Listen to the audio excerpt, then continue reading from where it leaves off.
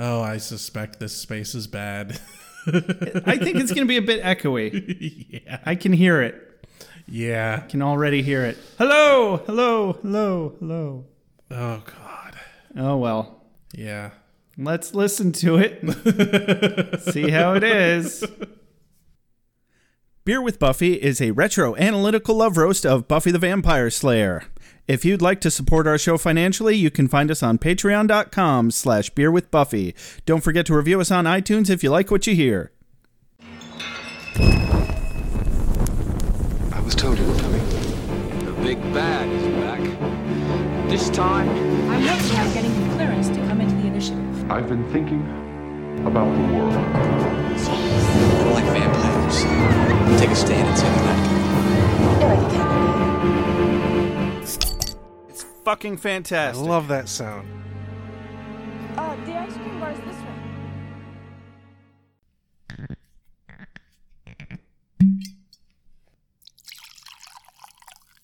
way. Welcome to Beer with Buffy. I'm Josh. I'm Rex. On today's episode of Beer with Buffy, we're going to be reviewing Season 4, Episode 21 of Buffy the Vampire Slayer, Primeval, which is Part 2 to the Yoko Factor. We may be a bit rusty. It's been a minute. Oh, God. Or a couple million of them. Oh, God. It's been months. So we're not going to talk too much about it. In fact, we're not going to talk about it at all. No. Hope everybody's enjoying their quarantines. And we're coming at you hot and live from my grandma's garage in her backyard. Yay! Because I didn't think it could get weirder than my mom's basement, which we never did record in my mom's basement. Not once. We never did. Nope. And I don't think that would work. Yeah, I know one of our fans said that was lamenting that it had been 50 days since the last episode of Beer with Buffy, and that hurt to the core, man, when you said that. Oh, yeah. I haven't been keeping track. I was not keeping track, and I continue to not keep track. I specifically have been avoiding checking almost anything podcast related just because it fills me with grief and anxiety. Right? Yeah. Oh, don't get me started on grief and anxiety. Yeah, there's plenty of other sources of that. Sure. And I say that for mostly the listeners' benefits. Rex has been receiving the full brunt of my anxiety, and I wouldn't be here without him. I wish I could clink your glass, Yeah, but you're well over 6 feet away. Yeah. Like you're fucking supposed to be. Wear your masks! You fucking plague rats. Not you. You're probably cool, but you know the ones I mean. Okay, I'm done. Yeah, we're done. We're done. Alrighty then. Moving on. Yeah. So, it was a dark and stormy night in my grandma's garage when Beer with Buffy, dun dun dun, came back on the air. It's alive! It's alive!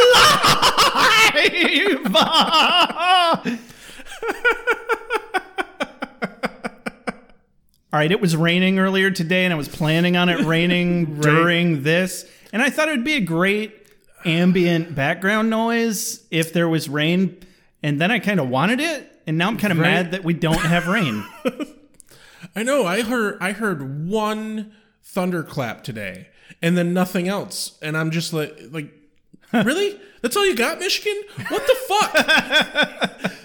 fuck? Michigan, you're supposed to kick our ass with thunderstorms. Hey, man, careful what you wish for. I heard a few. I love thunderstorms. Yeah, they're all right. I sleep really fucking well during storms. And let me tell you, I could use it. Oh, man, I was playing a YouTube video that's 8 or 9 hours long of just storm rain sound effects, and at some point during the lockdown, it stopped working for me, and so I've had to switch it up. For the longest time, because I have chronic insomnia, so every now and then I just get fucked. Yeah. Intermittent chronic insomnia, which is the worst fucking kind in my opinion, because I forget how bad it is till it happens again. Yeah. And I get constant reminders of like, oh, this is how my brain is supposed to feel. Yeah, I know that feeling. But anyway, so I swear by sleep talk down videos. Where it's usually the ones I like are the ones where it has rain sounds or very pleasant, calming music. Sleep meditation videos? Yeah, and somebody very calmly with a good mic and good voice goes through a really soft meditation talk through and just talks you to sleep, and they are amazing. They are, and I switched straight to those, and that stopped working for me at some point too. But really, I don't need to get into all that. Yeah. But there was just a lot of other shit going on. Wow. So, all right, so we got 2 new reviews. Yeah. On iTunes that popped up just with both of them within the last couple of days. So I don't know how the hell iTunes does this, but because one of them happened on May 10th, Buffy1 says, "A must for Buffy fans. I have been a fan of Buffy the Vampire Slayer since it came out, and I am very protective of it. I was worried that I love it when they start like this. Right.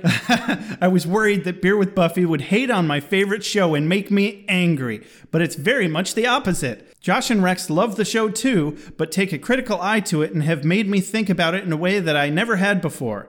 It's been fun to listen to a different perspective on my favorite show. My husband has to tell me all the time that Josh and Rex can't hear me when I talk to them while listening, LOL.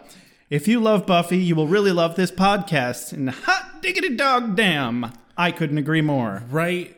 Like, that review actually encapsulates something that makes me very proud of this show that we've created, in that we have found a way to be critical of this show that we love dearly in a manner that apparently, like, no one else is doing. Yeah, apparently. And I never would have thought that was possible. It also upsets me that I'm not able to reply to these reviews. Right. Because I wanted to say, if you're listening, Buffy1, because that's not a generic name or anything, if you're listening, we can, in fact, hear you when you're yelling at us. Yes. It's weird, and it involves a very weird podcasting experiment and accident. Yeah. But it is a superpower that we have both gained. Yep. So the funny thing is we can't actually remember anything that you said after the fact. We can only remember that we could hear you specifically. Yes. So don't ask us what you said, because we won't know, and that's why. I just, wanted to explain that real quick.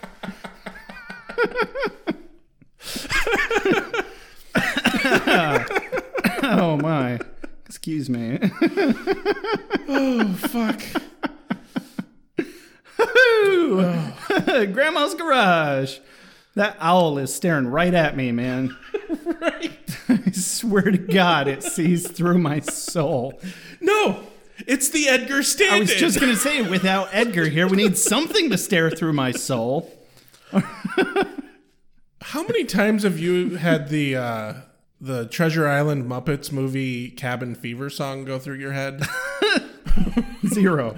We got cabin fever. We got cabin fever. And now it's going to be 1 million by the end of today.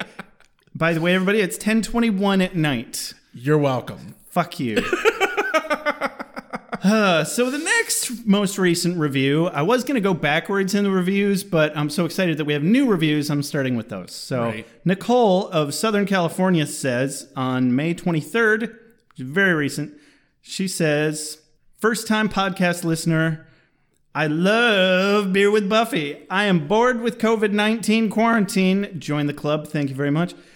And a friend suggested I tried out podcasts." I'm assuming you meant to put an S on the end of podcast. So, "I'm a longtime Buffy the Vampire Slayer fan, so I found Beer with Buffy, and it's amazing. I've reached the end, and am so sad there's no more yet. Josh and Rex are hilarious and play off each other very well. I always laugh at the mom synopsis, Joshua! If you are a Buffy fan like me, you'll love this. I could do with less chicken noises is my only complaint. Keep up. Oh no. Keep up the good work, guys. Waiting for more Beer with Buffy and for Ale with Angel to start." Oh, Nicole. Nicole, what have you done? Nicole, you have no idea what you've done. So you know what this means, Rex. Oh, yes. I know exactly what it means. Why did you do this to me, Nicole? This means I have to, at the very least, double the amount of chicken noises on this podcast. What have you done? Possibly triple. Very possibly.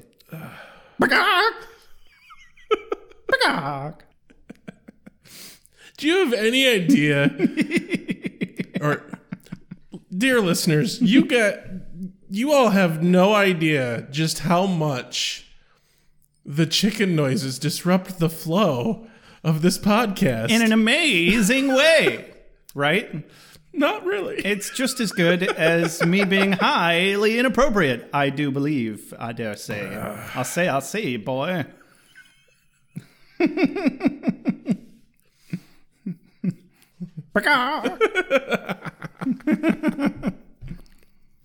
Fucking chicken noises. All right, I'll say, boy. I say, get ladies chicken. Ladies love chicken. Fucking Foghorn Leghorn. Damn right they do, Foghorn Leghorn. Damn right they do. All right, anyway, we really need to get to that mom synopsis. Now I really want a failure pile in a sadness bowl. A what? A failure pile in a sadness bowl. It's a KFC, the famous bowls. That's what you call them. Oh. Failure pile in a sadness bowl. Thank you, Patton Oswalt. Yeah. But I fucking love him. No, we can ask my mom about that. She's always happy to help. Oh, just real quick, we probably have voicemails. Yeah. We're not doing that today. It was difficult enough to get this set up, and we don't want to run for 3 hours. Yeah. So we'll get to those in due time, depending on how many there are. We probably won't do all of them all in one shot. Anyway, talking to my mom. Mom. Did I hear my name? Joshua. Oh my God. What are you doing, Joshua?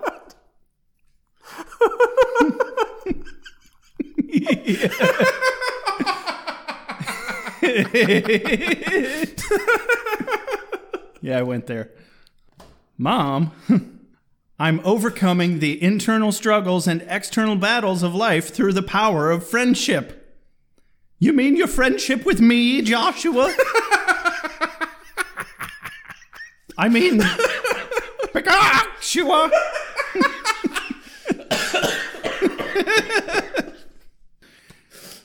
Oh, dear Lord, I'm trying, Mom. I'm trying so hard, but you make it so very difficult. What does this have to do with Buffy the Vampire Slayer, Joshua? Quite a lot, actually. Do I have to go into it? What's the matter, Joshua? Are you chicken?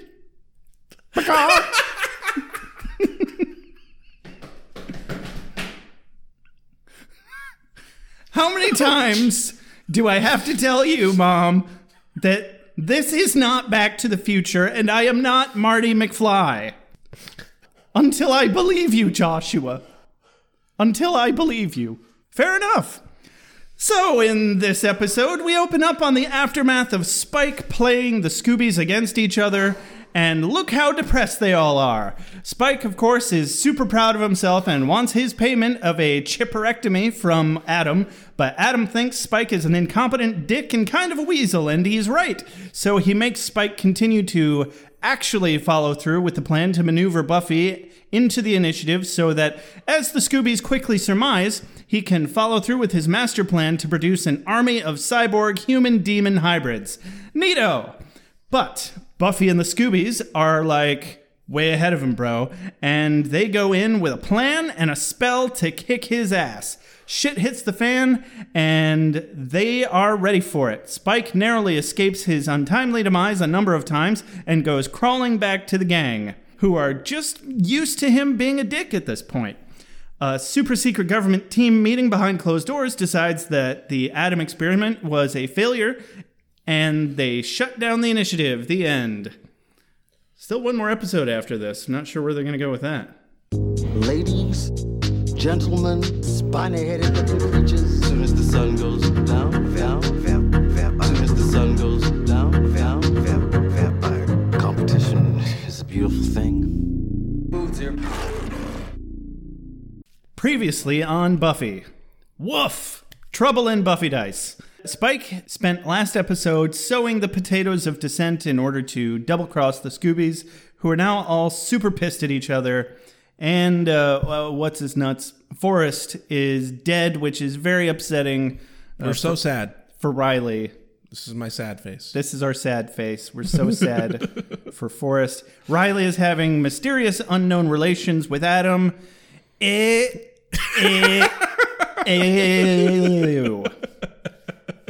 God. Seriously, Nicole, you don't understand. Oh, what did you do? Ah, jeez.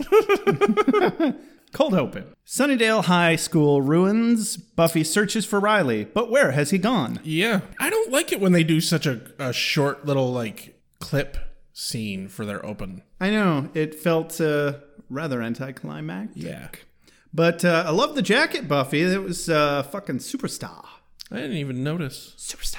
It's weird I didn't notice. That's usually a thing I'd notice. I don't even remember exactly what it was. You know, it was a jacket, and it had, you know, some studs on the back that I think had like a wingspan kind of design. It was pretty nice. And then we cut to Adam's lair in a cave. In a cave. Yes, Riley is not there of his own free will. Oh, thank God. Right? And, you know, we thought things were going to get weird for a minute, but, you know, luckily it's not a booty call. Fucking Adam, talk about a demon who loves his own voice. Oh boy, he does. Holy shit. Like, he literally could just be like, hey, you know, mother put a chip in you.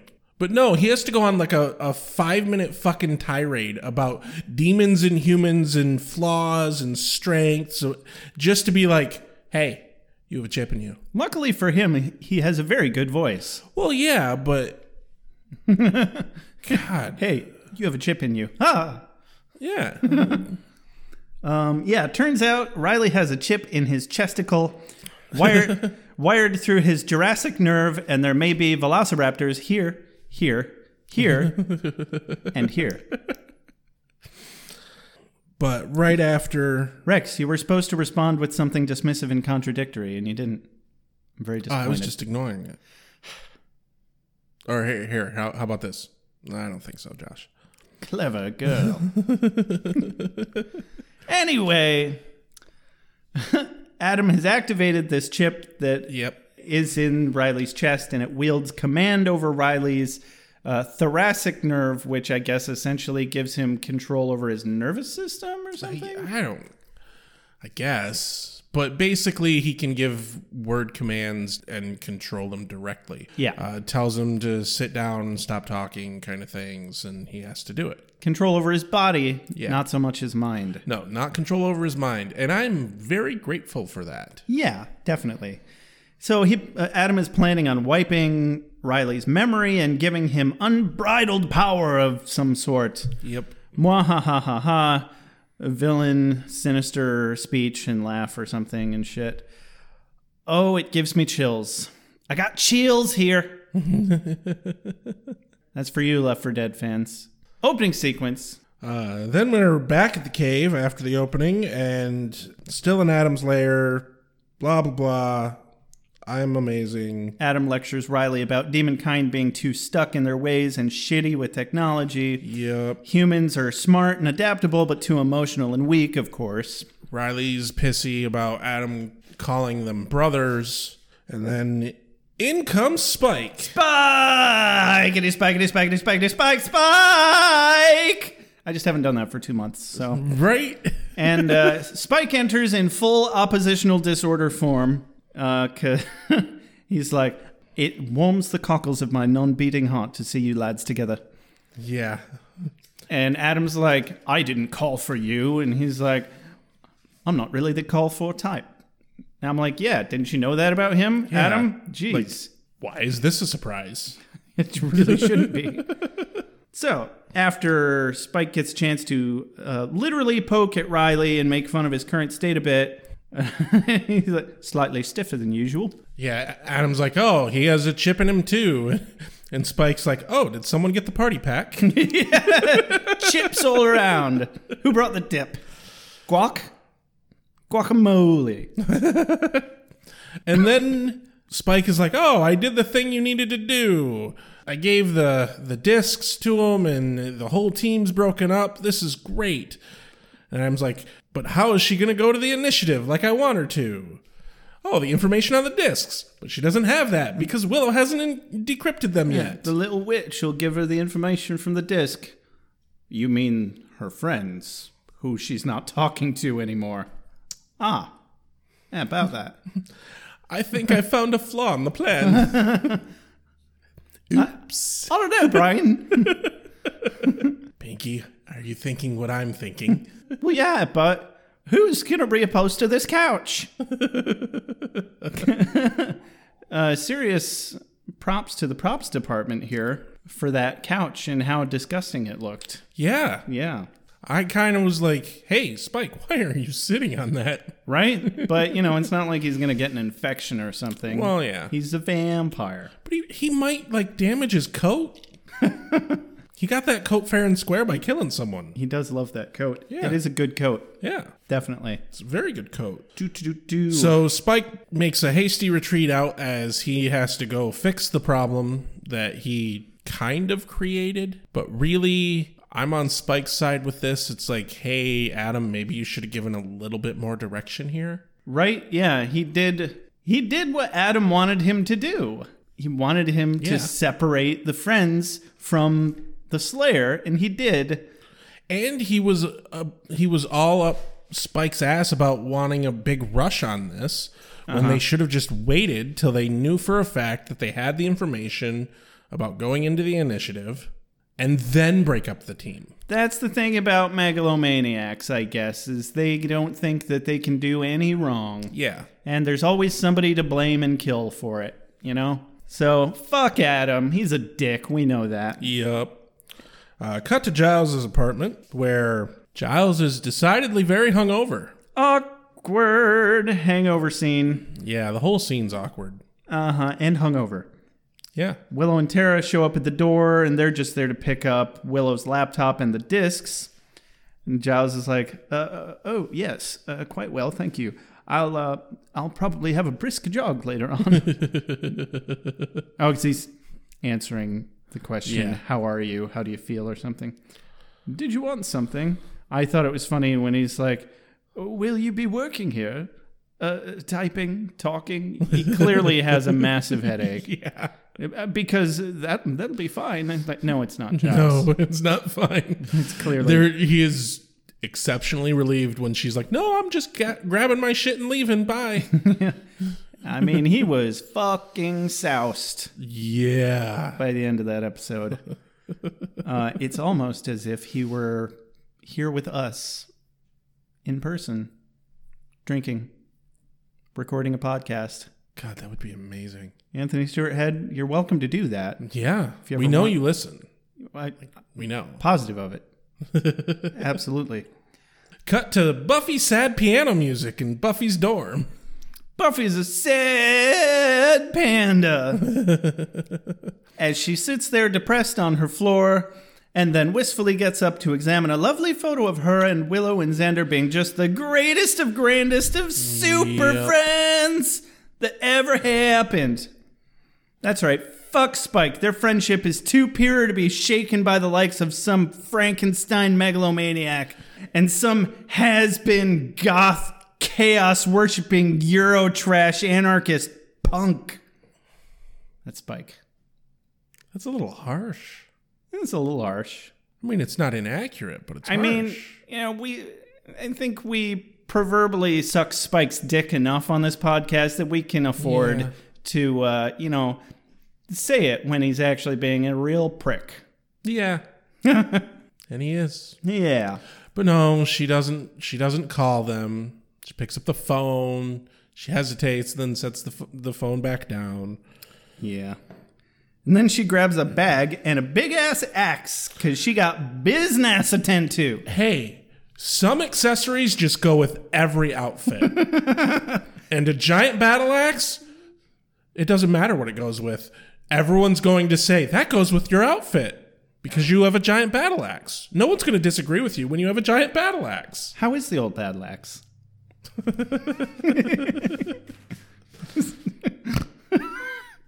I wish I had a battle axe. Like a real battle axe. Yeah, don't we all? You know, maybe next time we go to the Ren Fair. I do have a staff. I don't think we've ever been to the Ren Fair, actually. Not together. No. And you're what? Shocked and disappointed? I'm evil. You should know better than to tempt the fate. The fates that. Well, that was pathetic. You should know better than to tempt the fate. The fates that. There's a lot more than that. A fantastic day. Birds singing, squirrels making lots of rotten little squirrels. Cut to Xander's. Xander's lair and or sex dungeon, depending on the time of day. We get an establishing exterior shot of Xander's house, and I don't think we've ever gotten an exterior shot of Xander's house. You know, I wondered about that. Like, I don't understand. Right? They've never done that. It's like, whose house is this? Oh, it's Xander's. They don't do it of Giles's place. I don't think they can as easily because his is like an apartment or something. Right. But, well, there's like that courtyard or whatnot. But Yeah. also, like, why do you need an establishing shot of Xander's basement or house or whatever when the very next shot is Xander laying in bed and we can obviously tell he's in his room on his bed because it's part of a couch? I don't know. Probably something, some sort of film theory that you need something for people to just space out on for a moment guess. between scenes.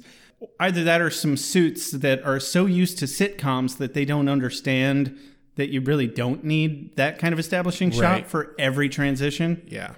In from stage left, Anya. Anya! And Anya's in fine form for this scene. It's the only scene we get her in this entire episode. But Oh, shit, like, you're right. Yeah. It's But like, she's amazing in this scene. yeah, I love Like, her. There's a lot of scenes where the writing for Anya just annoys me, Yeah. but this is a scene that like really informs the character in a very deep way. We get to see a lot more human in Anya Yes, than we normally yes, do. Yes. Yeah, she's just such an amazing, supportive person to Xander here. You know, regardless of being his girlfriend, it fucking almost made me cry in front of my grandma. But yeah, it's because Xander's laying there looking forlorn, and she comes in, and she's like, "Why haven't you been to the unemployment office yet?" This is one of my quotes of the day. All right. She lifts the blanket up, looks down at him. We don't see what's under the blanket. Oh, thank God. And then drops the blanket, and she says, "You can't go like that. They won't even interview you if you're naked." But they're talking about the whole unemployment thing, and Xander's like, "Oh, they don't even have anything good. Oh, maybe I should just join the army." And Anya's like, "They have to get up early, right?" Yep, fuck And that. he's like, oh yeah, fuck that. But he's still upset about the fight with Willow and Buffy, and she's like, "Who cares? It was hours ago." And that's classic Anya right there. Yeah. I really envy her in that regard. But yeah, Xander's worried that everyone might be right about him being a loser. And Anya responds in the best fucking way possible. Like, holy shit. Yeah, more specifically, a directionless loser with no plans for his future. Yeah. Holy shit, Anya. You get all the girlfriend points. All of them in All of them. one shot. I didn't write down exactly what she said. Xander says, "I don't know, because I think maybe they're right." And Anya says, "So what if they are? You're a good person and a good boyfriend, and I'm in love with you.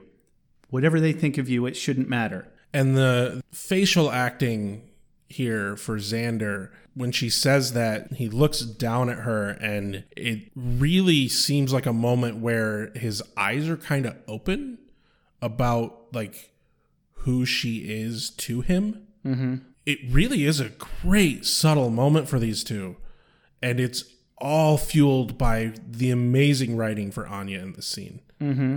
I think this moment really pinpoints a milestone for them as a couple. Yeah. But then there's still the plot of the episode to deal with, because his response to that is, yeah, it doesn't matter. And I'm like, nope, doesn't matter at all. Couldn't possibly imagine it mattering, not even a little bit. I completely 100% believe you, Xander. It doesn't matter how much genuine support you get. That's never truly the end of something. Yeah. it takes time for that shit to process through your own mind. Yeah, he's still sad about his friends because one thing I've learned recently is that it's very traumatic when you lose friends, and you don't realize how important it is to your psyche until it's suddenly not there. It's traumatic to lose people who aren't even really good friends. Yeah, I was talking to a bum the other day just because I was bored, and I felt bad for him, and I kind of needed somebody to talk to, and I even bought him a couple of beers, and then I came back and he was talking about the government being, fucking evil and crazy. And he said something about that's why they killed John Lennon. And he starts singing a song by John Lennon that I didn't recognize. And he's like, what? Bye. Get the fuck out of here. And I'm like, what? Did I just get shut down by a homeless man? Shit. You got the bum rush from a bum? I did. Yeah, he was serious. He wasn't fucking with me. He did not want to talk to me anymore. I mean, I felt, he obviously has some, mental health issues. Yeah. And I had to try really hard not to take it personally. I was like, all right, enjoy your beer. Have a nice day. Yeah. Dejection is dejection is dejection. Yeah. Like, it almost doesn't matter the source. Yeah. But I kind of find it particularly amazing that we ended up with quarantine between last episode and this episode, because it makes me really feel like, sure, it was only hours between their separation of a breakup of these friendships, but do I feel it or what? Right. Like, man, I feel the sadness these people have because I miss my friends. Yeah. And no matter what happens, Buffy the Vampire Slayer remains relevant as shit. Yep. Under all circumstances thus far. It's only been 20 years. Maybe we'll come back to it in another 20 years and see how it's holding up still. I bet if we did redo this podcast in 20 years, we would, again, not remember a damn thing about the show. Oh, probably not. And so, next scene, we're in the cave again. Yeah, and Buffy's got an axe. Yeah, he said axe, by the way, not ass. It sounded like ass. I mean, she has one of those, too. She does. I mean... Oh, boy, she does. Most people do. Yeah. Some people are better at it, though. And so the wall crumbles a little bit. That was kind of random, but it's a thing that happened. And she just happen upon Adam's command center and casually questions the void thusly, Adam, where are you? It was totally not the right voice. Adam, where are you? That's better. There you go. Cut to the initiative. Where Adam takes Riley to some secluded place within the initiative. We learned that there are secret places and labs throughout, like honeycombed all throughout under Sunnydale University, I guess, for some reason. Which is neat, I guess. Yeah. Probably. And Adam informs Riley it's... Yeah, like you were just saying, it's a secret section of the initiative because Mother kept her secrets well. And turns out Mother's there. She is. I mean, she's a zombie, but... and definitely not the same actor. Oh, wasn't it? Oh, no. I wasn't sure. No. I thought maybe they, filmed ahead or something, but I was like, she wouldn't do a zombie role. Yeah. Remember, we had talked that why they had to kill Walsh off was they couldn't afford to have her on the fucking... payroll. I absolutely get that, but my thought was maybe they, filmed ahead while they still had her on set. No, they just picked somebody who looked probably close enough and fucking put enough makeup on her that you couldn't tell. Hey, it fooled me, man. It fucking worked. It did. So yeah, Walsh and Douche Doc over there are just zombieing around, dead-eyed, with bloody tubes coming out of them and grafted patches of skin and whatnot. Riley is scared for a moment that Adam is going to do that to him, and Adam is quick to inform him that his destiny is much greater. Yep. And I'm like, duh. Yeah. Why would he go through all this fucking trouble just to make you a zombie? And it really, like, come on, Riley. Seriously. You're smarter than that. You really are. Frankly, it's ludicrous to have these interlocking bodies and not interlock. Putrefying diseases. It'll make you blind and insane, but it won't kill you. Light a bunch of candles and have sex near them. This cry like it. Please remove your clothing now. Forrest sits up, Yeah. looking like his skull has been cut off and reattached. I really fucking love the makeup they did for him. It was pretty good. He has prosthetic teeth that are different than his upper teeth. Yeah. And like his whole jaw is done up like they just put the front top half of his face skull into the skull of a demon, and like the whole design is just phenomenal. Oh, I didn't think of it fucking like love that. it. I was like, man, why is his chin and throat yellow? I didn't get that, but now when you say that, oh, that's fucked up. Yeah. So one of the things I've really been kind of the rabbit holes of videos and stuff that I've been falling into through all this quarantine time is prosthetic makeups and things of this nature. And it makes me really appreciate really good prosthetic work like this. And it is very good. Uh-huh. Like, you don't see as good of prosthetic stuff in TV shows as much now because of fucking CGI. Yeah. And honestly, because necessity is the mother of all invention, I think CGI becoming outrageously cheap has been a very bad thing for a lot of lower budget shows and movies. I agree. Buffy, in my opinion, is a prime fucking example of what you can do on a shit budget. Right? With low tech. Yeah. Practical effect movies will always age better than non-practical because effects. Adam today, his makeup and everything still holds up too. It really does. Like, I mean, even just going back and watching like The Dark Crystal. Yeah. I'm just like, wow, it looks like a fucked up costume, but it's a really well done fucked up costume instead of it looking like bad computer graphics. Yep. Completely agree. Yeah, because costuming and makeup are arts that are ages old. Like, it's way more sophisticated of an art than computers still. Yeah, definitely. And this coming from two people who actually understand a great deal about CGI. Yeah. Because we both do a lot of 3D design stuff. So. But yeah, Forrest is like, oh no, we got better plans for you or whatnot. I don't know if he said it or Adam said it. Oh, all that happens is Riley's like, Forrest, oh God. Forrest says, God has nothing to do with it. Yeah. I'm like, it depends on how you look at it. Yeah. He probably stepped back and said, this is too fucked up for me. I'm just going to let this play its course. But it's really important to state this here. Specifically, Keanu had nothing to do with this monstrosity. Oh, absolutely not. Don't lay this on Keanu's feet. He forbids it. Yes. Or he certainly doesn't condone it anyway. Exactly. Absolutely.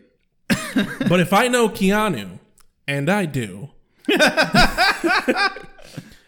he supports what any two consenting adults would agree to. I feel like Forrest was fairly consenting. Yeah. Does Adam count as an adult, though? I mean, I don't think he does. He's not very old. Yeah, I mean, he definitely doesn't have his old human brain. This is all very new to him. Yeah, he's at this point, what, like a month old? I guess, yeah. Yeah. Yeah. So no, I don't think he can consent to anything. There's no consent here. He's a minor. This is not okay. Let's cut back to the cave where Buffy Axe looks urgent or pissed. I really can't quite tell. Or both. Why not both? Why not? Yeah. And she runs into Spike. She does. And he sticks his fingers right back into the pies he previously completely ruined. Spike, nobody wants the pie after you've stuck your dick in it. Just in case anybody wonders what we're referencing, because I know we've made this reference a couple of times. Yeah. And since we tend to repeat ourselves every 2 or 3 seasons, just get used to it. Every 2 or 3 seasons, we're only on 4. It can't be. Exactly. So, just hunker down and deal with it for a moment. Yahtzee Croshaw does video game reviews, and one time he said, "It's a lot like somebody saying, 'Here, you should really try this pudding,' and then they put their dick in it. It doesn't matter how good the pudding is, nobody's going to want to eat it because you put your dick in it." I really need to catch up on his reviews. I don't like watching it if it's not a game I've played anymore. But anyway, Spike fucks up here. Yeah, he gets a little too eager. Yeah, a little too eager, a little too overzealous, and suspicious Buffy is suspicious. Yeah, and he says the wrong thing in the wrong way. Mm-hmm. Specifically, he hints that he is aware that a falling out has happened, and he shouldn't be aware. Oh, is that what the cue was? Yeah, this is why I had to go back and watch a snippet of the previous episode. Okay, is because the falling out happens after Spike leaves, right? So there is no reason why he should fucking be aware that there was any falling out between them. Yeah, because if he had not been playing them, everything he had said would have just been the truth. Yeah, exactly. Yeah. So he lets that little bit slip, and because he's like, "What about those discs unnabbed? They ought to tell you something." Buffy says, "Willow has the discs." Spike responds, "Well, then I'd get on that. Can't ignore valuable information just because you birds fell out now, can you?" And you're right. That's the ding moment on Buffy's face. Yep. The camera goes to her face. She does the squinty eye like, "Oh, I caught you." Yeah. And had he just been like, "Oh, you can't ignore valuable information," and left it there. Right? I was like, but he got them the discs. There's that. And he would be upset that you're not actually using them. That makes sense. Yeah. But he shouldn't have known that they fell out. You're right. Like he even came up with a pretty decent, valid reason for him being in the cave. Like he's like, "Oh, I'm looking for new digs," and like, yeah, and it was even fairly believable when she was like, "Hey, Adam's been down here," and he's like, "What? Oh shit! I don't want to have to deal with that goon." It was fairly believable. Yeah. But she's onto him. Cut to Tara's room. Really the only thing I have to say about this scene is the data self-decrypts, and for some reason that doesn't send up big red flags to Willow. Yeah, nothing weird about that. Everything's fine. But also, like, why did Spike have to get re-involved if Adam was aware that the discs would self-decrypt? Yeah. Well, because Spike believed that he had driven a large enough wedge between them that Willow wouldn't take that information back to Buffy. But he didn't. No. He definitely didn't. No, their power of friendship goes far beyond it. Like, even if everything Spike had said was true, they'd have fucking found a way to get over it. Yeah. I have no doubt about that. Yeah. I think my favorite little bit of this is how truly annoyed Willow is that she didn't have to decrypt the data. Right? And on another note, it's not the worst fake hacking scene I've ever seen in a movie. No. I mean, it looks fairly... 'cause this happened after The Matrix came out, and I feel like it was marginally inspired by the classic, the text falling image of The Matrix. So... have I ever told you about the worst fake hacking scene ever put to film? Probably, but go on. It's one of the NCIS shows. I can't remember which one because I hate them all. I think it's like the Navy one or whatnot. But anyway, it's one of the CIS shows. There's 2 lab people who are standing there, and then there's the other cop guy standing in the lab, right? And they realize that their system's being hacked. So one of them reaches over and starts typing on the keyboard to try and like beat the hacker. And then she's like not able to do it. So the other guy starts typing on the keyboard next to her with her. And they're both typing on the keyboard together to beat the hacker. Oh my shit. Yeah, I'll send you a link to it because it's just fucking amazingly bad. That's special. Like, It is so bad, the Hackers movie is better for quality of hacking. I mean, Hackers, yeah, I'd have to watch it again, but I feel like it wasn't that bad. Oh, it was. Okay. It was. I'll take your word for it then. It was. I just know Angelina Jolie was so fucking hot in that movie. Yes. Do you know what show has really good realistic hacking in it? Mr. Robot. Okay. Never heard of it. It has an extremely strong Fight Club vibe to it. And like the first season is basically like a complete reimagining of the Fight Club storyline without like involving an actual Fight Club. But like it's about a guy who's a hacker and he has like some mental struggles and dissociative issues. And he's confused a little bit sometimes about what's exactly going on. And he gets tied up with this group of hackers and they're going to basically reset the clock to 0 on everyone's credit by hacking. But the hacking in this show is very realistic and like well done. Highly recommend it, by the way. It's a fantastic show. I'd like to see that. It's on Amazon Prime. Okay. Cool. Fear me. He's so cute. You didn't sense a hyena energy at all, did you? Because hyena possession is just unpleasant. Run, flee, maybe skedaddle. Oh, I missed the free hot dogs on sticks. Back to Buffy the Vampire Slayer. Yeah, sorry. Mild tangent. Whatever, it happens. Tara answers the phone because it rings, and it's Buffy, and she's like, oh yeah, she's right here. Oh wait, I mean, let me check, because she remembers that they had a big awkward fight. And cut to super secret initiative with zombies. Yeah, and Riley is strapped to a chair. He's trying really hard to talk to Walsh. Yeah, and that's just not working. Forrest reassures her that she's just a corpse with basic motor function. Forrest, of course, is much more than that. Yes. We don't really understand. We don't really get a great description of how or why. But he does specifically say that he's badass like Adam is. Yes, that Adam designed him to be nearly as strong as Adam. Yeah. But smartly, Adam did not make him stronger, right, or as strong as him. Because if you are a big maniacal maniac, you don't create henchmen who can kick your ass. You just don't. If you make henchmen that can beat your ass, you're gonna have a bad time. Yeah. Okay. That's what Syndrome's problem was in The Incredibles. He created a big badass robot that he could not actually beat. First one or second one? First one. Okay. Sorry, I'm not a huge fan of those movies. I've seen each of them once. Really? I mean, they're good. I never went back to them. First one's my favorite Pixar movie. I recall you saying that. So Forrest is excited to upgrade Riley. Riley is heroically and a little too calmly defiant.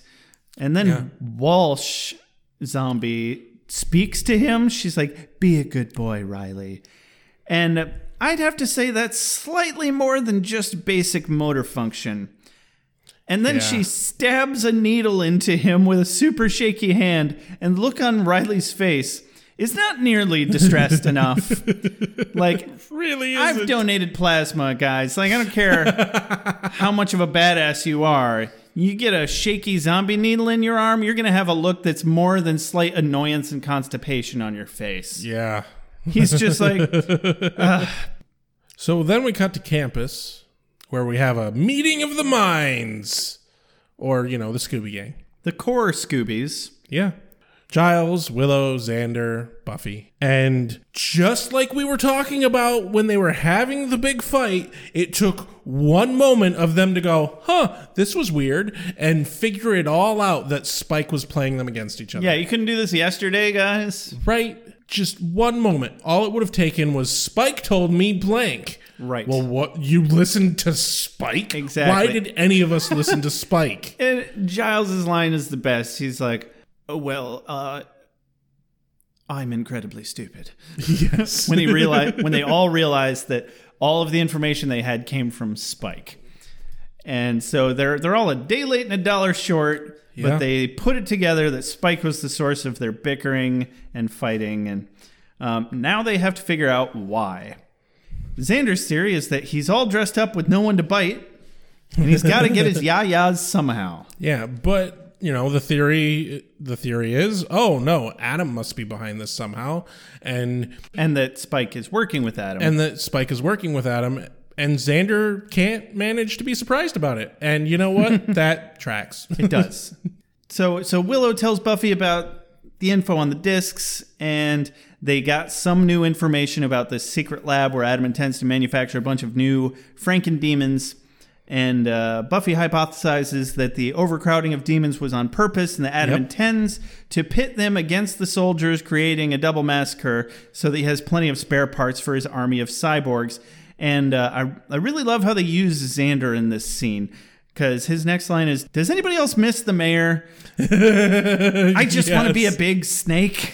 Yes. I'm like, first of all, yes. Yes. I do miss the mayor. Not because of his simplicity as a villain so much as he was just such a fun character. Oh, yeah. Way more entertaining of a big bad than Adam has been. Absolutely. And a great actor. Yes. I don't remember where in this bit that Buffy calls it this, but she refers to what Adam is doing as making a big bad guy assembly line. Yes, that stuck in my head as well. And I just that cracked me up. It really just made me giggle. Right? And so the dilemma now is that they need to warn the Initiative, but how? They won't listen to Riley or Buffy. They're both deserters at this point, and Xander's confused, this is the part that I like how they use this character as a way to plausibly clarify plot points that viewers might have had. Yeah. And because here he's wondering why Adam would want Buffy there and why he isn't scared that Buffy might kill him. And that's valid. It's totally valid. But since the rest of them are all apparently so great at deducing kind of far out there theories and being right every time. Yeah. Xander is our everyman. Yeah. The dynamic of these characters in this episode is done fucking beautifully. They definitely have all of the factors, and it creates a recipe for them to not ever write themselves into a corner. Right. I wanted to say specifically the way they wrote this scene especially, but also in the later scenes, really pays off on the extreme amount of skepticism I had against the writing of the scene where they had their big fight. Uh-huh. If they didn't have their big fight where they all felt dumb about it later, I don't think it would have worked as well. Absolutely. And my skepticism about that scene was wrong. I mean, think about it. That's how it works. Like, you have fights and you say big, ridiculous things that you regret later. Yeah. Fuck. We've done it many times. I was thinking of specifically that. Yeah. So Buffy, again, correctly assumes that Adam wants her there in order to even the kill ratio when all the shit goes down, and that he's not worried at all. Nope. That she is going to be able to kill him. Oh, the hubris. Yeah. And see, that's really what it comes down to when you have a megalomaniac. Uh-huh. That you don't necessarily have to fight them. They kind of fuck themselves over. Right? Yeah, they think they couldn't possibly miss anything. Yep. And then that's their weakness. So, cut to the Initiative, where Spike wants his God damn it. Fuck. Where Spike wants his chipectomy. Yes. Well, he's trying to get his chipectomy prematurely again, and Adam is a bit of a stickler on terms being fully fulfilled first. Can't really say I blame him. Yep, he's like, she's coming. I can feel it. And I just enjoyed Spike's line here. One of my quotes of the day is like, good on you. You got a chunk of prognosticating demon in there, eh? Yeah. I thought that was funny. Cut to Giles' house. Cut to Giles' place where they're brainstorming ideas of how to deal with this situation. Apparently, Xander has all the answers. Right? Yeah. They really upped the ante on his everyman abilities this episode. Yeah.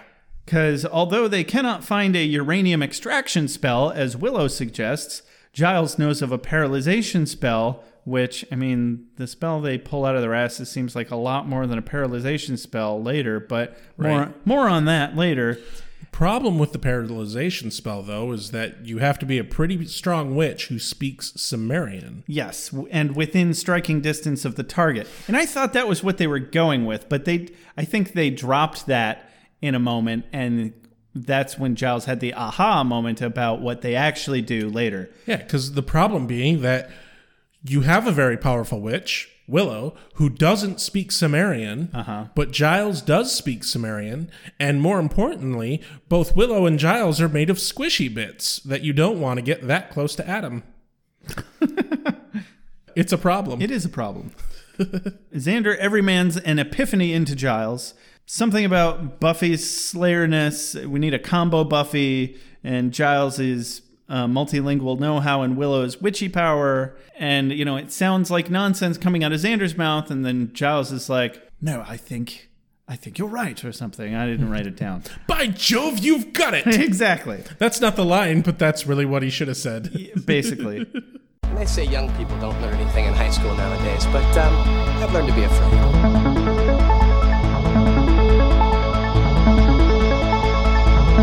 So what was the story about that alligator? And so we cut to the frat house, which we know to be the entrance to the initiative. Willow says to Xander, "Are you nervous?" Xander replies, "No way. I'm full of that kamikaze spirit." Xander, just because this is never going to work, there's no need to be negative. And they also make sure to mention that the spell is very powerful, but also very dangerous. Yes. Well, duh. Yeah. I mean, it's big, bad, powerful magic. Yeah. Obviously, it's dangerous. It's not any fun without high stakes, now is it? Exactly. So Buffy dramatically declares, game faces, guys, we're going in. And I just want to point out the ridiculously bad security of having your elevator behind a mirror and being able to have anybody who can kick the mirror. And they didn't put a wall between the mirror and the elevator shaft. Yeah, I really thought that they did, but apparently not. Yeah, that's just bad design. It really is. Any jackass frat dude that stumbles through there during a party could just accidentally fall through into an elevator shaft. And you can't tell me there hasn't been any drunk enough frat boys that could have fallen into a mirror and broken it. Oh, you know what I think the deal is? I think it's because the elevator wasn't up top like it normally would be. But there still should be... There's two sets of doors for an elevator. You're right. Yeah. Good point. Huh. Really? Spared no expense. Yes. Except for the elevator door. Yes. That expense we spared. So they go. So from there we cut to. Excuse me, Rex. I said Bagok. Good for you. Bagok. Moving on. Okay. We cut to Buffy and Willow rappelling down the elevator shaft. Giggity. And it kind of like. I thought it was a little funny that they had them rigged up like they were rappelling, except they weren't actually rappelling because the rope wasn't moving with them. Well, they were going so slow, too. Yeah. I'm like, why do they do this? I mean, I guess it's probably difficult to set up cameras to move with people that are actually rappelling. Right. And obviously they wouldn't have done that. They would have rigged it up so that they just were lowering the actors because, insurance purposes. Yeah. It cracked me up. If you know anything about how to rappel, the tiniest bit of how to rappel down anything, you can tell they're not doing it. It also could have been a movable elevator shaft and the actors weren't moving at all. Oh God, that makes even more sense. Mm-hmm. Anyway, Willow's line here. Super. What was I thinking using stairs all this time? But yeah, Buffy and Willow proverbially kiss and make up here. Yeah. They have a very good warm and fuzzy moment. Super warm and fuzzy. They agree that they were drifting apart and wrapped up in their own shit, and they both apologize and reaffirm their understanding of each other's troubles and fixations. Yep. And then they hug while they're still rappelling. Yep. And I knew that wasn't going to go well. No, it doesn't. Because when you're rappelling, you have to hold on to the ropes. Yeah. And then Xander gets down there and they start hugging him. And Buffy says, "You know we love you, right?" And Willow replies with, "We totally do." And they hug him. And Xander goes, "Oh God, we're going to die, aren't we?" That would have been my reaction in that scenario, Yeah. definitely. Like, why are you hugging me and saying you love me? And then they're like, "No, we just miss you." And he gets excited as a puppy. Oh my God, his face just brings so much joy. Oh my God, they love me. Ah! Can we go play catch? And then he excitedly calls to Giles. He's like, "Hurry up, man. You don't want to miss this. Like you guys. I'm totally getting hugged by Buffy and Willow." It is a true Xander Shaggy moment. Mm-hmm. Oh, it really is. I got the warm and fuzzies. Scoob. And of course, they crowbar open the elevator shaft, and there's a shit ton of soldiers right outside of it, and way too many soldiers right outside of it, I want to add. I mean, I only recall like 4 or 5 or something. No, they had like 8. Okay. Way too many. But yeah, were you surprised? No. I was not because surprised. It's a government facility. Obviously, they would have the fucking elevator shaft monitored. Also, it's been established in previous episodes that I think you would think Buffy would have remembered something about this, that elevator was heavily guarded. Yeah, and they had fucking lasers and whatnot down it or something. Freaking laser beams, Yeah. Mr. Wiggles, or whatever the cat's name was from Austin Powers. So we cut back to the secret lab, and Spike has failed because obviously they're watching a camera that shows Buffy and the rest of the Scoobies being escorted in by gunpoint. And he is once again trying to claim his chippendectomy prematurely, but this time he has fulfilled the second part of the deal, but he fucked up the first part of the deal again. Yeah. And I mean, he's like, "Oh, well, can't you help me for effort?" And I do like how Adam replies. He's like, "Yeah, you know what? I will hold my end of the bargain." And he says to Forrest, "Let's remove his chip by taking his head." Yeah, decapitate him somehow or something. He's watch the episode. It's a thing, they said. So Spike tries to run and he gets throated by Forrest. And I think you can imagine what that means, I hope. Just a normal throating. If someone else said it, I think they would imagine the right thing. But because of you being you. Because of how highly inappropriate I am? Yeah, I think they're going to go to the dirty place. Well, why you got to take this to a sexy place, Rex? I didn't say deep-throated. I said he got throated by Forrest. So he's grappling with Forrest, and he's still smoking his cigarette, luckily. So he manages to put out his cigarette in Forrest's eye. Yeah. Ouch. God, I can't imagine.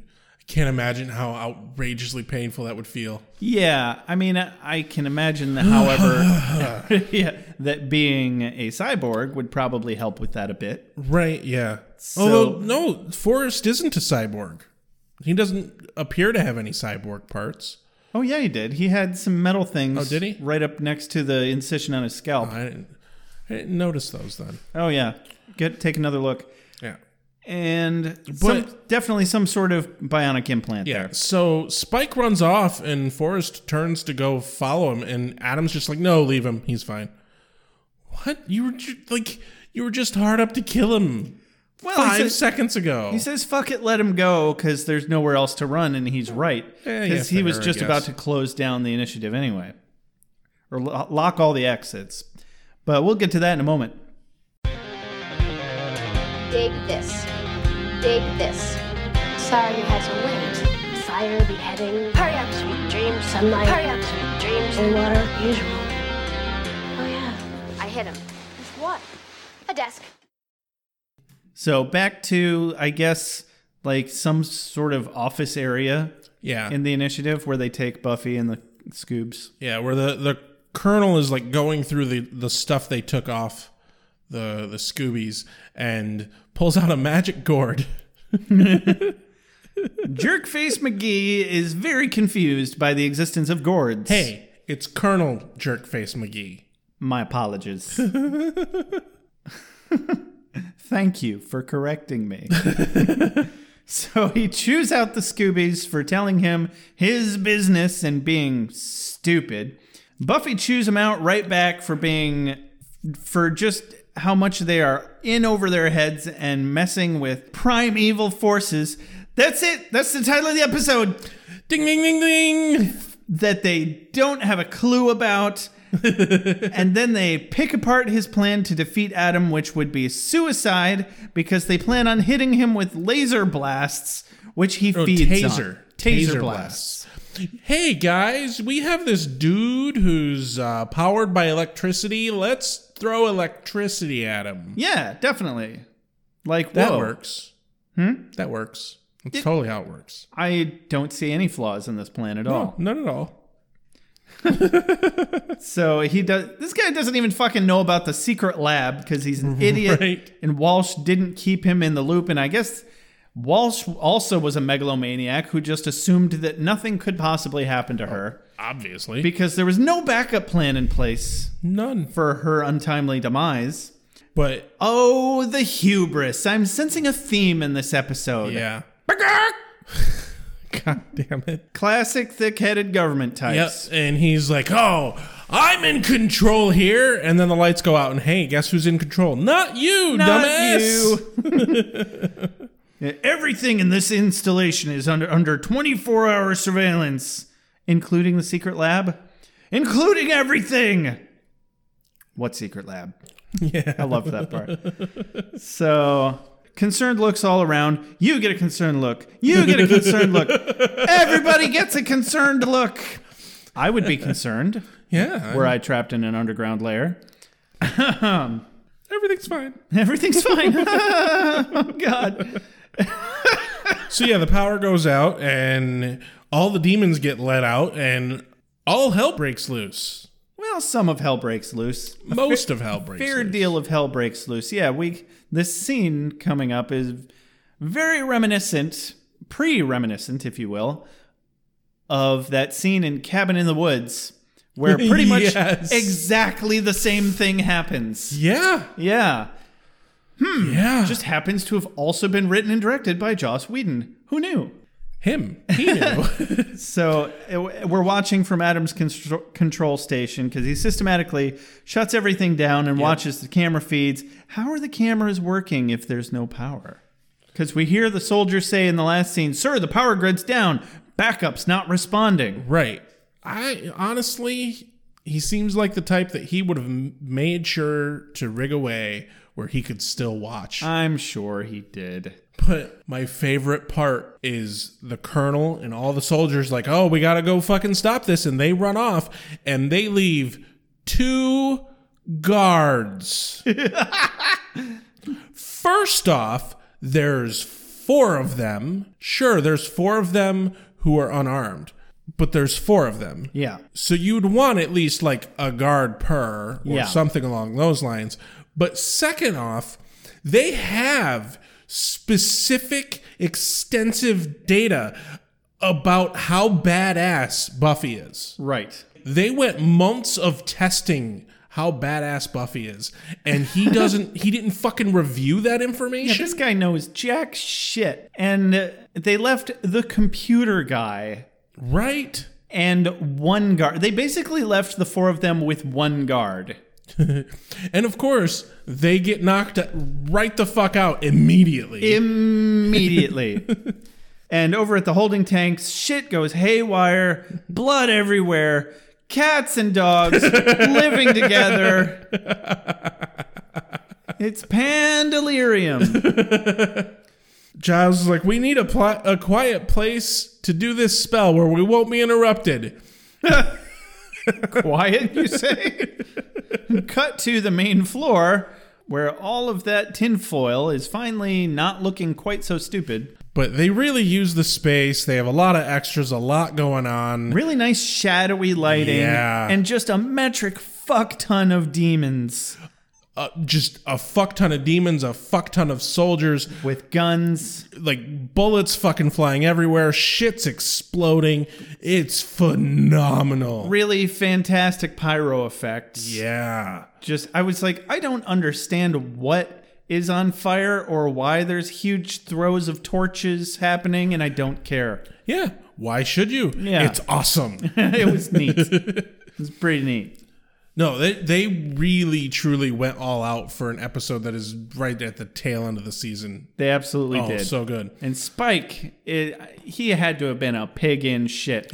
Like Right. they didn't really establish it. They didn't have any spots where he was clearly enjoying himself, but you know he was having a good time. Yeah. And I'm kind of happy that they didn't show Spike doing anything in this. They just implied that, like, hey, he's here. No, there was definitely Spike fighting in I didn't in that see him. initial fight scene. I didn't see him. You don't remember Spike fighting at all? I told you, dude, my focus was struggling. Okay. Well, I'm just going to take my word for it. I will. He did do some fighting. All right. Plenty. Excellent. Splendid. Splendid. Brilliant. Bring the chocolate sauce. Whoa. Okay. So, yeah, Back to the computer room. where Willow hacks into the computer and finds the secret lab by following conduits and electrical sources and shit. There's a suspiciously empty spot behind room 314. And let me say that, like, if you're a government official trying to hide a building, an entire, like, wing of an entire facility, why would you put this on the specs at all? Like, this was way too easy for Willow to find. I mean, anytime I've ever been involved with any kind of large organization, I can always tell that communication is absolute shit. And it wouldn't surprise me at all if there was, especially in the government, the left hand's never talking to the right hand. It doesn't surprise me at all. That I think it's perfectly realistic. I think they give the government way too much credit in these kinds of spy movies. So yeah, they find the secret lab. It's the blank space on the map. Yeah. Like, It's the secret lab shaped space here. there's a real thing in the CIA. I mean, maybe this is just what they want us to think. I saw an interview with like one of the higher ups in the CIA, and he was like, people suffer from the CSI effect. In real life, there's this new actual expectation that is actually affecting how lawyers and police officers and forensics investigators, the way they do their jobs, they have much higher expectations on them now because of TV shows like CSI that portray these things as so in-depth and intellectual and complicated, when in reality, that was never really happening. Yeah. But this is, just another way that art influences life instead of life influencing art per se. Yeah, definitely.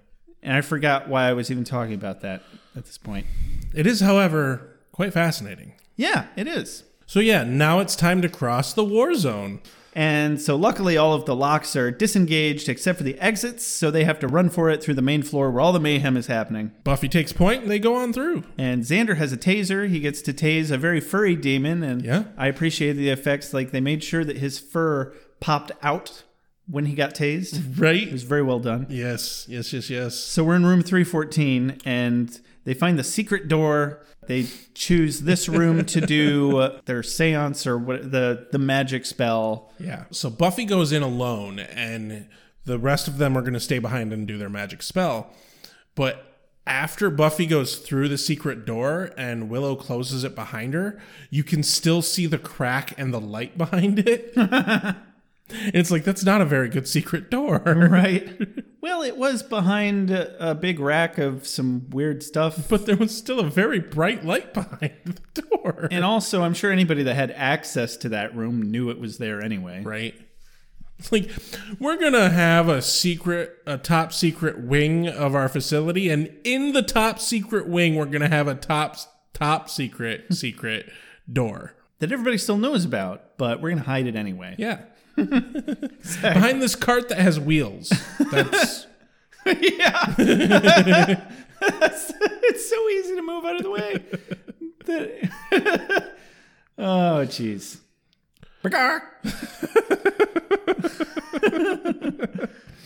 Xander, Willow, and Giles are going to stay at Magic Central. They barricade the door by a cart that they move easily. That'll be fine. It'll work. Yeah, it definitely does its job later, the boy said sarcastically, and then quickly realized that he's not a boy at all. He's a 35-year-old man recording in his grandmother's garage. Yes. Alrighty. Oh, that's right. You're only 35. I'm older than you. You're only 6 months older than me. Shut up. Well, I'm currently 36. You're currently 35. Yeah. It's a whole 6 months where I get to be like, hey, Josh, we're not the same age. I'm glad you enjoy it. I do. So Xander demonstrates concern that Buffy is going it alone. Hard air quotes. She confidently confirms that she is not, which I believe is supposed to imply some sort of solidarity amongst friends. But it actually implies magic. Well, that too. And isn't that fucking special? It is. It's quite special, I think. Mm-hmm. So back in the secret lab, Buffy finds Riley very quickly. Yeah. He won't talk because he can't. Adam enters dramatically and informatively, stating that he can't, and he's entered the final phase like she was supposed to. Buffy quickly quips, "Sorry, I don't jump through hoops on command. I've never really been one to toe the line." Very similar to Spike's quip from earlier. Very similar. Yeah. But also very accurate. We have a shit ton of episodes that show her very much bucking the system. Absolutely. And also, it makes perfect sense that Buffy and Spike end up together later because they do have a lot of similarities in that regard. They really do. So Adam commands the zombies to kill her. Zombies. To kill Buffy. And Forrest is so willing to just be like, okay, I got this. And then Zombie Walsh turns on a bone saw and does the creepy drone slow walk. Then we get that obligatory suspenseful commercial break. Yep.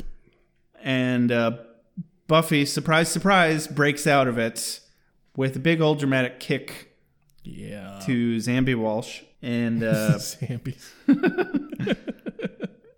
And she's still in the stranglehold from Forrest, and fighting ensues. Zambies is like if you were trying to say the name of a product, but the product is trademarked. So like zombie is trademarked, so we're just like altering the name enough to where you can tell what we're talking about, but we don't want to say the actual name. Come on down and watch Zombieland. It's 33% cheaper than beep. You know the one I mean.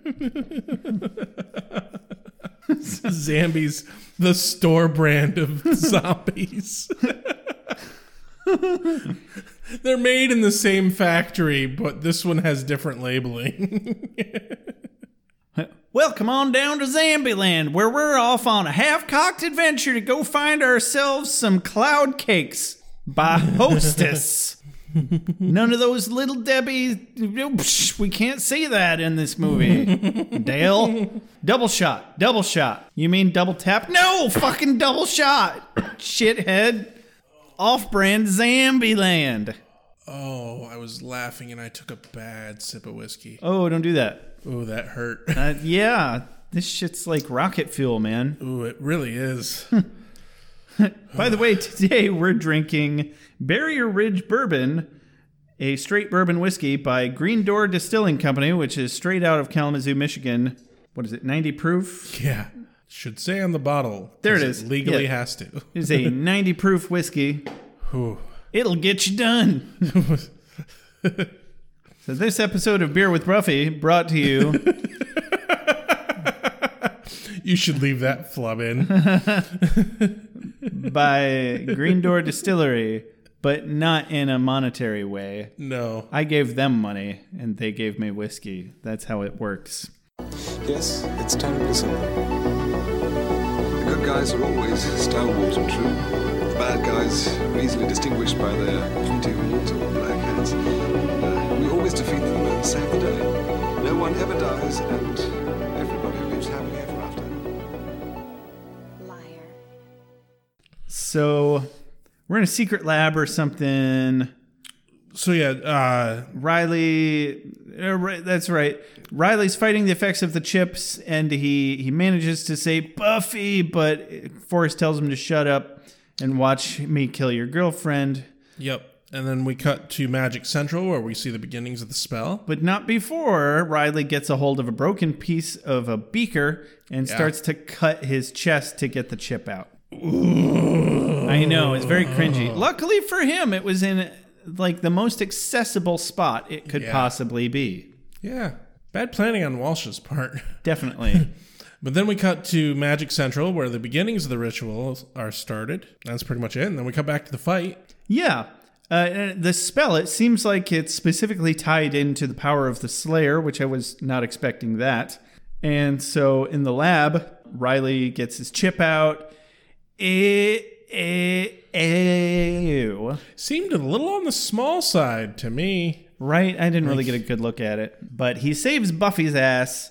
She's pinned down by Forrest. He rips out the tubes from Walsh and Douche Doc, making them both collapse, freeing up Buffy to go find Adam as Riley fights Forrest. Yep. Buffy goes in to fight Adam. Back on the main floor, real quick, we see the soldiers continue to fight, but they're yelling, "Fall back, fall back." It's a lot of back and forth. Yeah. But I want to single out and talk about this ritual because I really fucking love it. Like, it was well done. Of all the little rituals and magic spells and things that they've written for this show, this one feels the most authentic to me. I'd give it that, definitely. Because they're using tarot cards essentially as representational pieces for each of them, and it feels so good. We cut back to Buffy fighting Adam, and he attacks her with his spiky arm. And she breaks it off. And she's like, "Oh, I broke your arm. What you can do now, huh? Huh? I have another." Of course. His entire right arm turns into a giant Gatling gun. Go, gadget Gatling gun. You fucking...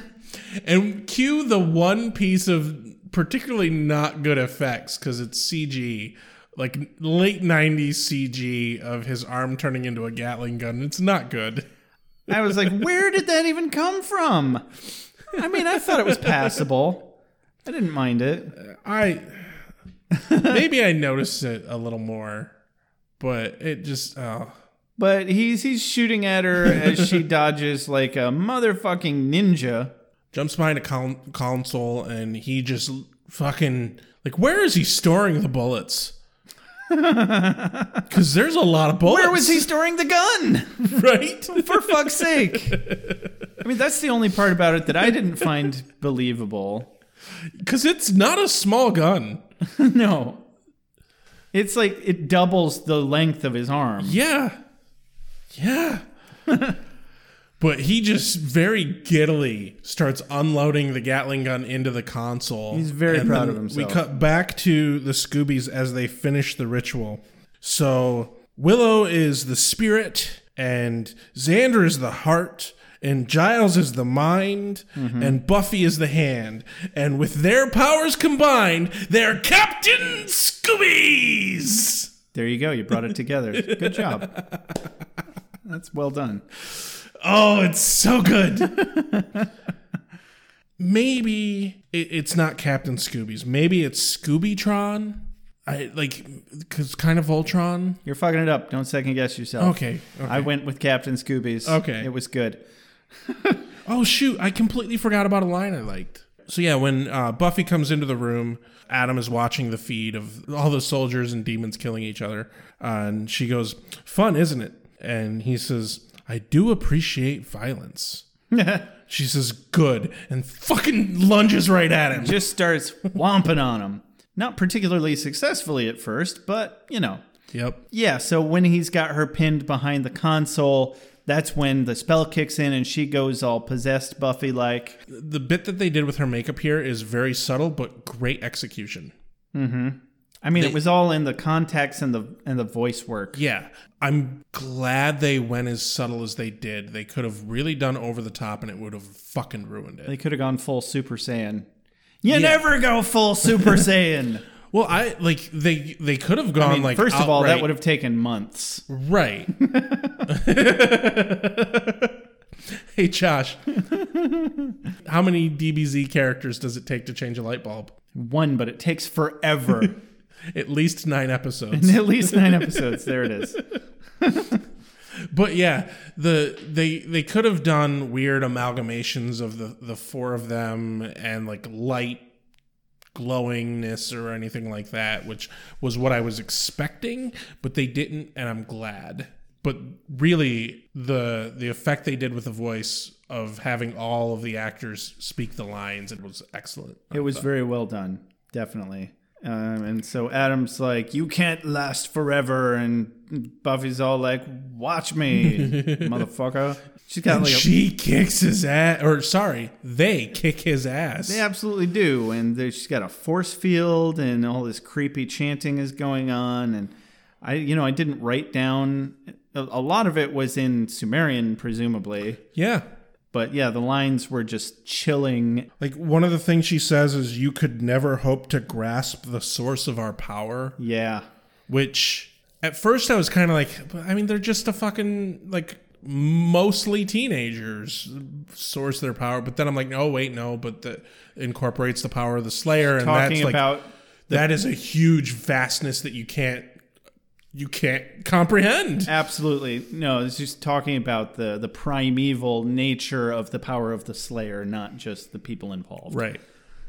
But her kill line fucking punches into his chest and rips out the fucking thing, part of his spine. Yeah. All that gooey shit that was attached to that little power cell. Yeah. That was like, it looked like his spine. Uranium, I think it was. Yeah. And she goes, but yours is right here. She's even quippy and awesome when she's possessed. Well, she has the power of the whole Scoobies for quip. Yeah, she's still herself, but she's got additional power. Yeah. Which is like, the lovely part. Think about it. All the quip. All of it. All of it. There's a lot of quip involved with those 4. They're all good quippers. Yeah. Absolutely. Yeah, cheers to that. Yeah, exactly. And I think we kind of sort of skipped over... We skipped the part where Riley kills Forrest. Yeah, so back in the secret lab, Riley kills Forrest, which, honorable mention... So Forrest is just as much of a tool as a cyborg as he was as a human. He blows himself up by brandishing a leaking flammable gas tank and taking just a second too long to throw it. It was like Wile E. Coyote. It didn't blow up until he noticed that it said flammable on it. It was so cartoonish. Like, Wile E. Coyote could be fine running off a cliff if he just never looked down. Right? Exactly. So that was a little bit of backtracking. Yeah. But the whole fucking thing was all super back and forth. Back and forth, back and forth. Hard to keep track of that. So the Scoobies come back to room 314, or Buffy runs back to room 314 with Riley. And just as they do, a demon busts through the door. And just as Giles and Willow and Xander are all coming out of their trance. And they're a little groggy, as one would be. Exactly. This demon busts through the door, knocking down their ever so wonderfully planted barricade. Yeah. And weird how that didn't work. I know, right? It couldn't have been because it was on wheels. But they turned it on its side. Oh, it's fine. But that makes all the difference. But, anything that Xander and Giles can move, there's no way a demon could move it. I absolutely, that is flawless logic. Yeah, exactly. So Spike follows the demon in and snaps his neck. And he's like, nasty sort of fellow. Lucky for you blighters I was here, eh? And Giles' line is gold. Yes, thank you. Although your heroism has been slightly muted by the fact that you were helping Adam to start a war that would kill us all. And Xander says, you probably just saved us so we wouldn't stake you right here. Well, yeah. Did it work? And they all just kind of let it go. It did. It kind of did. By George, I think he got it. Well, then, everything's all right, and we all get to not be staked through the heart. Good work, team. I think more or less what saved Spike was they're all very tired. They just can't be bothered to fuck with it right now. Like, Buffy is noticeably not tired, but she's the Slayer. And Sure. Willow and Xander and Giles all look really fucking exhausted. Right. And so Buffy comes through the door. They have a quick hurrah about how great they all were together. And Riley's like, by the way, there's still men out there. Spike sarcastically quips, well, we should go save them, by gum, doing his best fake but real American accent. Right. He's actually American. And then they all go do it. And there's a quick montage of them fucking up the rest of the demons and saving the soldiers. Cut to super secret government room where there's politicians talking about things. And you can't see any walls. It's all just pure black around them. Yep. And they're talking about how this experiment was a brilliant idea, but poorly executed, and maybe we shouldn't have been fucking around with things that we don't fully understand, because apparently there was a 40% loss of men. Only 40%? Jesus. Like, I was expecting way more than that. a facility like the Initiative had to have had a few hundred people. That's still a lot of fucking That's people. a lot of people. But And I yeah, mean, they state that if it weren't for Buffy and the civilians, as they call them, that it would have been significantly more loss, maybe Right. total. and I hope that the irony of that isn't lost on all of us, Right? as he says. But Well, and because Buffy stated earlier when talking to the Colonel was that, like, no, you fuckers are in my territory. This is my thing. I'm the only professional here, you dumbasses. exactly. Basically, they're all like, shut it down. We can't control the demons. Burn it to the ground. Burn it with fire. And salt the earth. Yeah.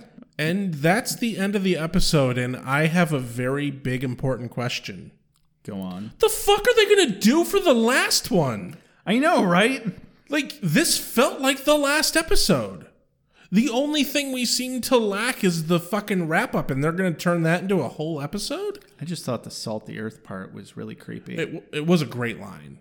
He specifically says that they're going to fill it with concrete. That's a lot of fucking concrete there, boss. Yeah, it really is. They're going to fill it with concrete, burn it down, and salt the earth. Why not fill it with dirt? Right? That seems cheaper. Apparently, concrete is very complicated. Not surprised. Chemically speaking. Yeah, I learned that recently. Thank you, YouTube. Interesting. Anyway, Gerarg. Gerarg. Is this for me? I must be ready. I need my strength.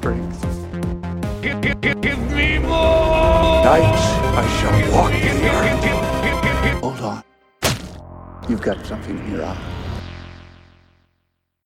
How'd you feel about this episode, Rex? It was so fucking good. It was pretty good. Like, I think a little bit of it was the fact that we had been so long from doing this, and I just really needed this.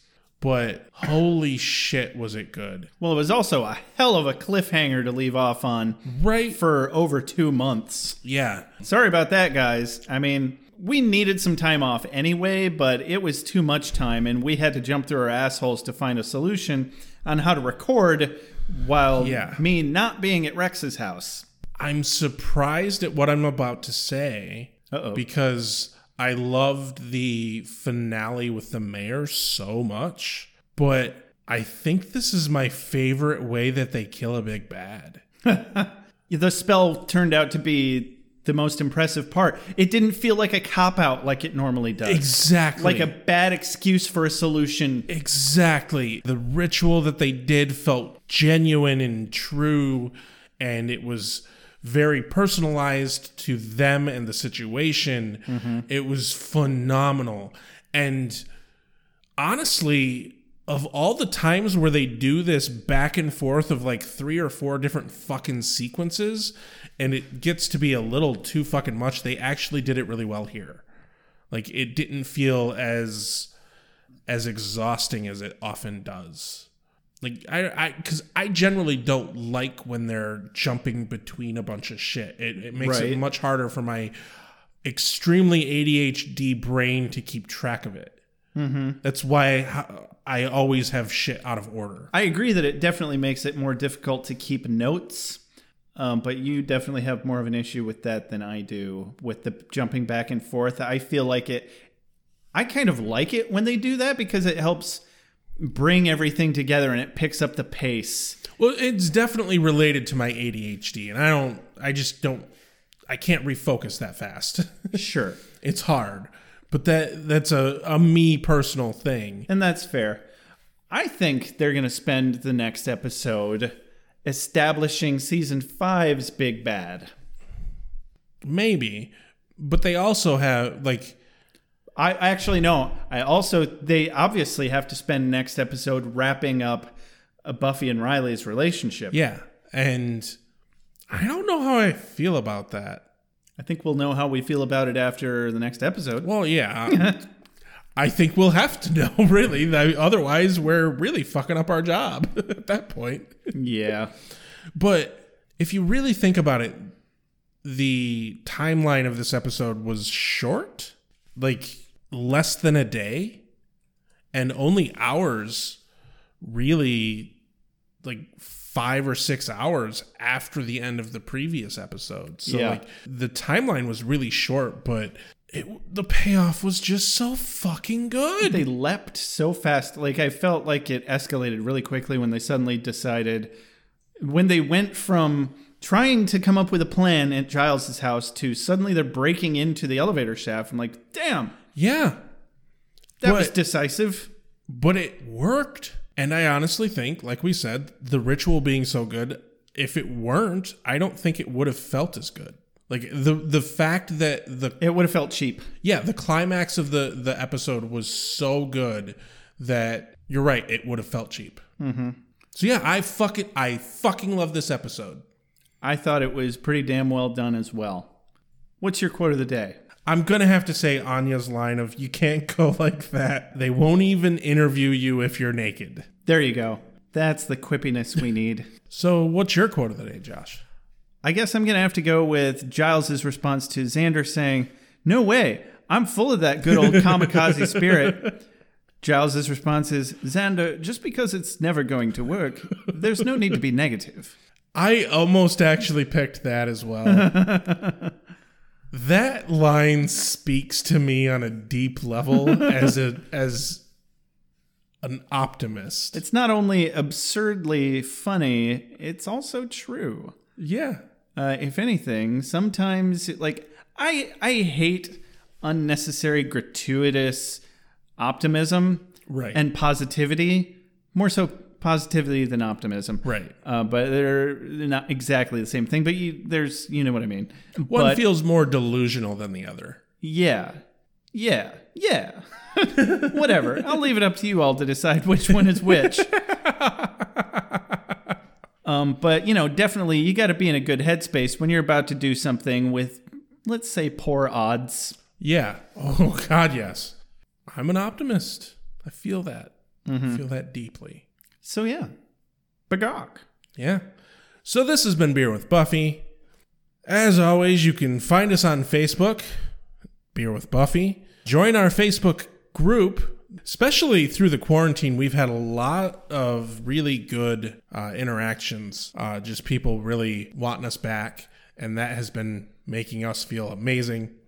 The support has been awesome, you guys. And it helped us get through it at least as much as we hope that we helped you. If nothing else, it helped us realize how extremely badly we needed the podcast in our lives. Mm-hmm. And going several months without it was just not good for us as much as it was not good for you. So yeah, join our Facebook group, follow us on Twitter, review us on iTunes. We will read your review on the air. Damn right. If you'd like to support us financially, you can buy our merch, which is store.beerwithbuffy.com. You can support us with your money, which is always good. Wink, wink, nudge, nudge. At patreon.beerwithbuffy.com. You can send an email to us, beerwithbuffy@gmail.com, or send us a voicemail. What's that number? 269-743-0783. This has been Beer with Buffy. I'm Rex. I'm Josh. This has been more of a whiskey with Buffy than a beer with Buffy. Nicole, you don't know what you've done. Shua. Responsibility, and instead of which you enslave yourself to this cult. You don't like the color?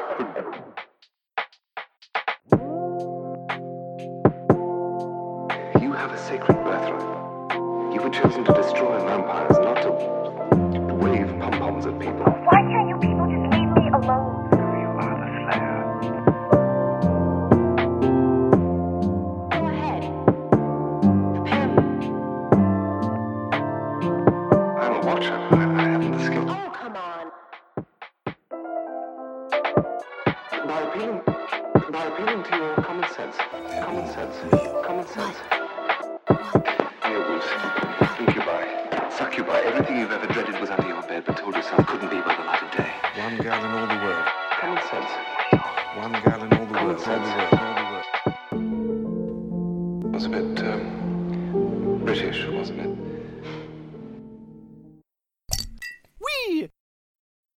Wait, what have we done? Why are we watching this? It's that time. Time of day. Beer with Buffy's here to stay. With whiskey. Okay. I don't know what I was expecting, but oh, that was good.